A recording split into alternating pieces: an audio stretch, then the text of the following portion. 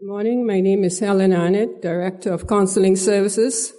And on behalf of the Christian Counseling Center, I'd like to extend our heartfelt gratitude, thanks, appreciation for the support over the many, many years. We are now entering our third decade, and we really need your financial support. A number of you have supported us in a big way, like giving monthly, occasionally, whatever.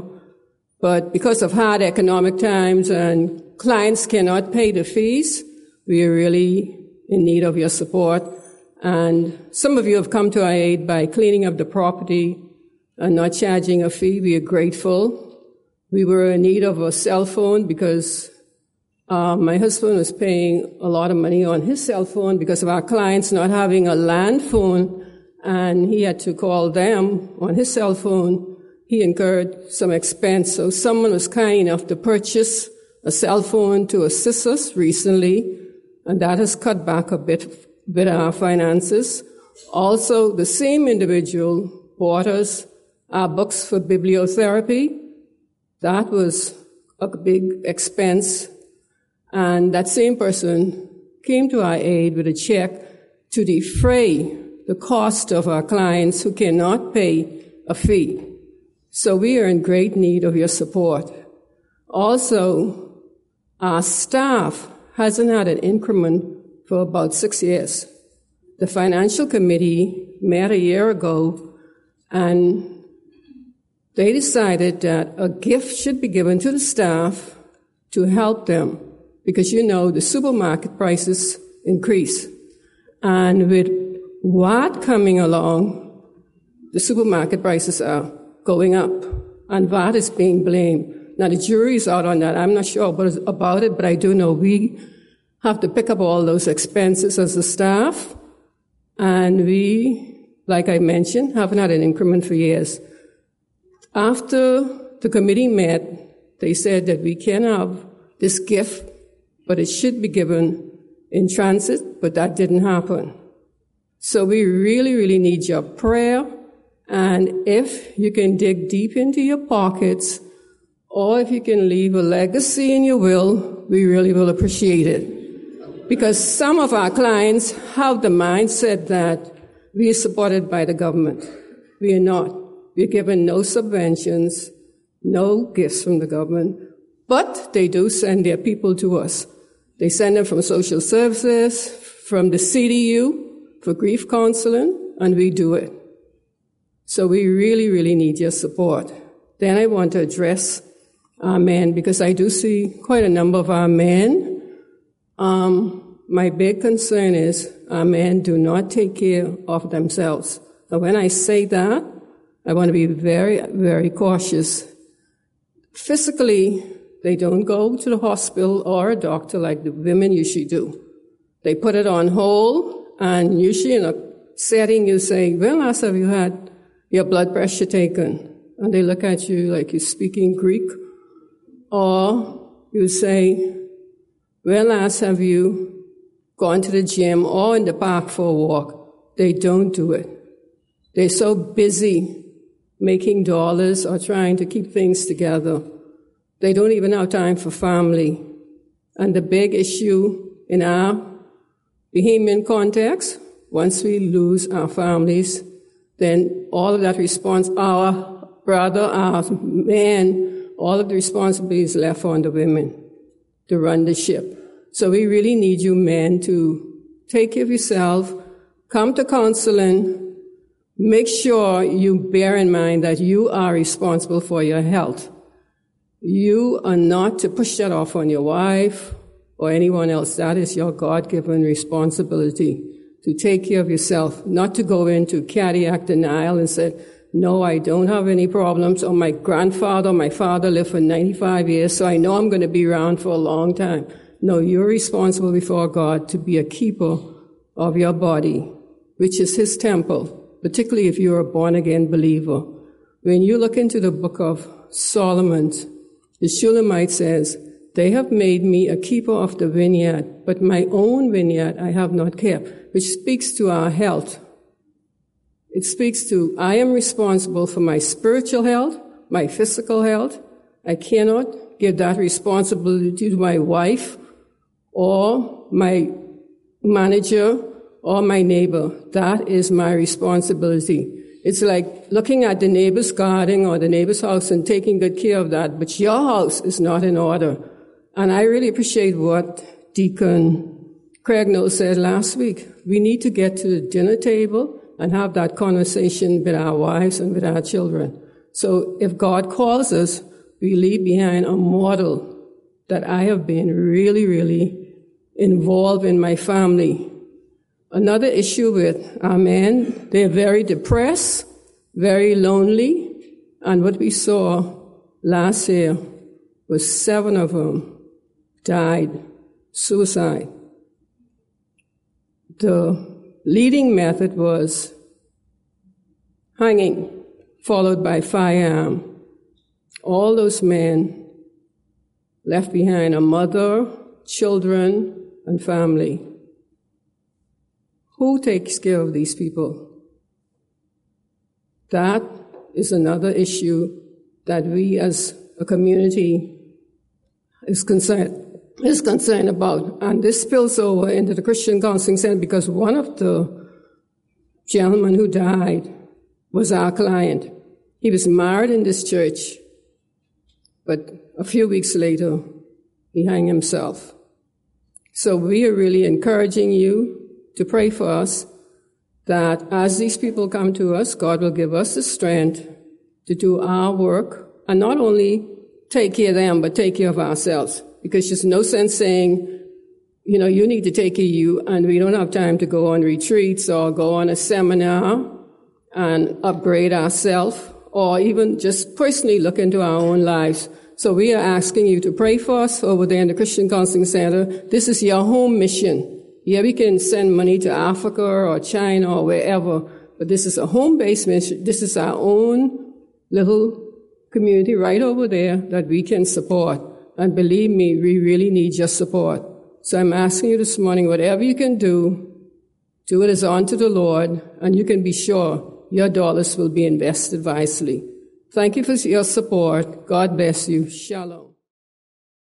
It's only through the cross that we can truly let everything else go and say, Lord, here am I, and he does everything else that needs to be done.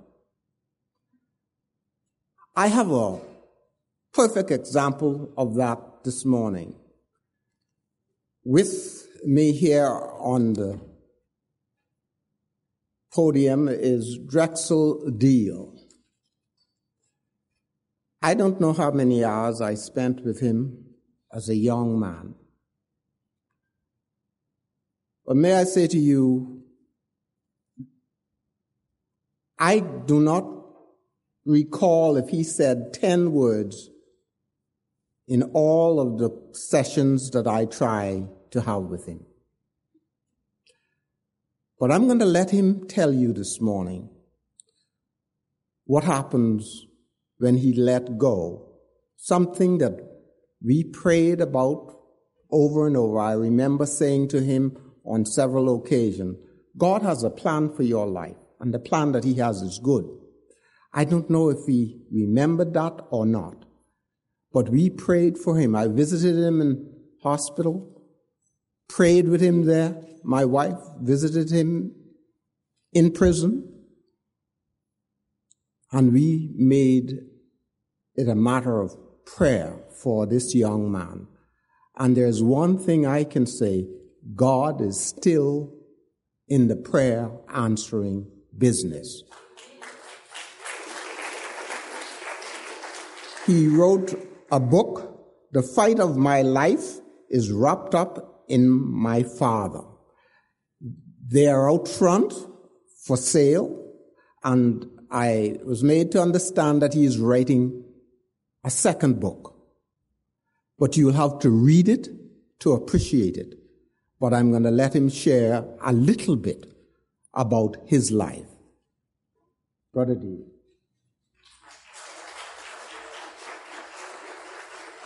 Just before he begins, I'm going to give you a couple minutes to ask questions after he is through. Thank you. We had a genuine love for each other, and we loved being around each other. And in the gang was where I felt love. Those words were quoted by a former death row inmate of Her Majesty Prison, Mr. Troy Lyons, who was the first gang member from the Rebellion Raiders to be convicted for murder. I was asked by Pastor Arnett to take 10 minutes and speak to fathers about the important roles they play in the lives of their children. Now, to get started, let's establish a fact of life, better yet, a biblical fact. If you could please turn in your Bibles to Proverbs chapter 17 and verse 6. Let us see what the Bible has to say about fathers. Again, that's Proverbs chapter 17, verse 6. And I'll be quoting from the New King James Version of the Bible. It states, "Children's children are the crown of old men." Now here's the part we want.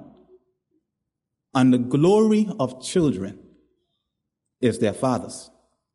To put it this way, fathers, you are not only a child's provider and protector, but more importantly, you are their hero. In the lives of your young children, you are larger than life itself. And what you say is the gospel in their ears. Now here's the problem we face as a country. With more than 75% of children born outside of wedlock each year in the Bahamas, the majority of our children are without their hero. The individuals whose lives have the greatest chance of influencing their young lives are not there. Instead, they are fatherless. It was Richard Carlson, PhD, the author of the book Don't Sweat the Small Stuff, who stated, "Sometimes the best way to understand something of value is to study its absence." This is exactly what my book is all about, which is entitled "The Fight of My Life is Wrapped Up in My Father." It is the study of the negative aftermath of absentee fathers in the Bahamas. Having grown up without a father, I now realize through my research and interviews with former gang leaders, drug dealers, and death row inmates that we all shared a common bond of neglect, rejection, and fatherlessness. Thus, in our quest to be loved, accepted, and appreciated, we created a world of our own. A world of criminality and tyranny, but in that world we found love. In my interview with the late George Mackey, the former representative for the historic Foxhill community, he said to me, "The gangs fill a void in society, and the void was the absence of family life." Mr. Mackey's remarks are also supported by the former leader of the Rebellion Raiders, who goes by the street name Scrooge, whom I dubbed to be the godfather of street gangs in the Bahamas, simply because he took 13 seemingly unpretentious young men and grew them into thousands. And one of the largest street gangs ever within the history of the Bahamas. In my interview with him, he said to me, "I came from as low as one can come, with no mother and no father. So in return, I built a family for myself. And these fellas were part of my family, so I had to look out for them, as if I was looking out for my children." It was through my research and interviews I was able to discover the three main things that the rebellions did, which allowed them to grow into one of the largest gangs within the English-speaking Caribbean. These are three essential needs that we didn't get from the home. We didn't get them from our fathers, but we got them from the leaders of the Rebellion Raiders.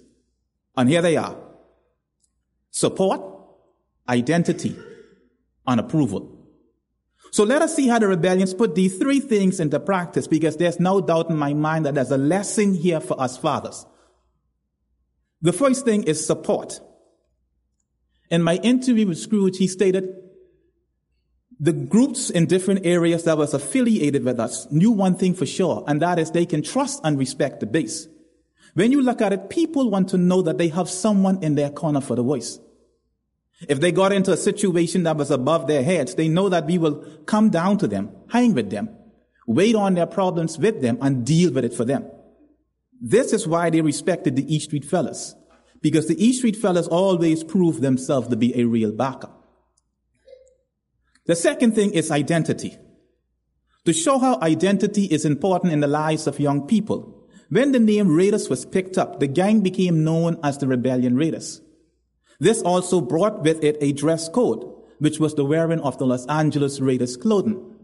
Now, this is when the gang really exploded in numbers, because we now had an image of manhood, one in which we never had before in our lives. It was the U.S. Congressman Dave Reichert who stated, "Gang violence in America is not a sudden problem. It has been a part of urban life for years, offering an aggressive definition and identity to those seeking a place to belong."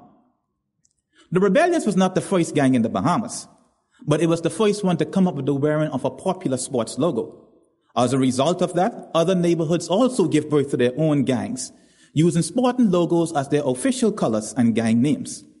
For example, out of Camp Road came the Hoyas Bulldogs. The Coconut Grove area took on the name Nike, which also became their clothing of choice. Miami Street added the name Hurricanes, and they wore the Miami Hurricanes clothing. And I could go on listing more. However, when you look at it closely, due to the lack of involved fathers, a lot of us got this false image of manhood from the gangs in which we were a part of. Yes, we knew what we were doing was wrong, and it would prove to be bitter for some of us like myself who became disabled, not to mention those who were killed as a result of the life that we were living. Yet we found in each other what we were searching for.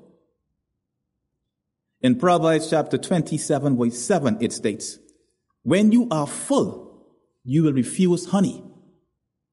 But when you are hungry, even bitter food tastes sweet." The third thing that we got from the gangs, which we are unable to get from our fathers, was acceptance and approval.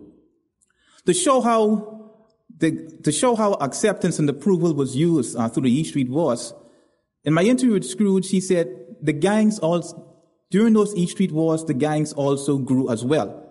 The individuals the young fellows who were inside watching TV realized that the action movies that they were watching on the inside were actually happening on the outside. So they came out of their homes to join the fun, because even though we were firing real guns, it was all a game for most of us. When you look at it carefully, it was through these dangerous and violent behaviors that we were able to gain the acceptance, approval, and respect from our peers. Therefore, it goes without saying that involved fathers are God's antidote against youth rebellion.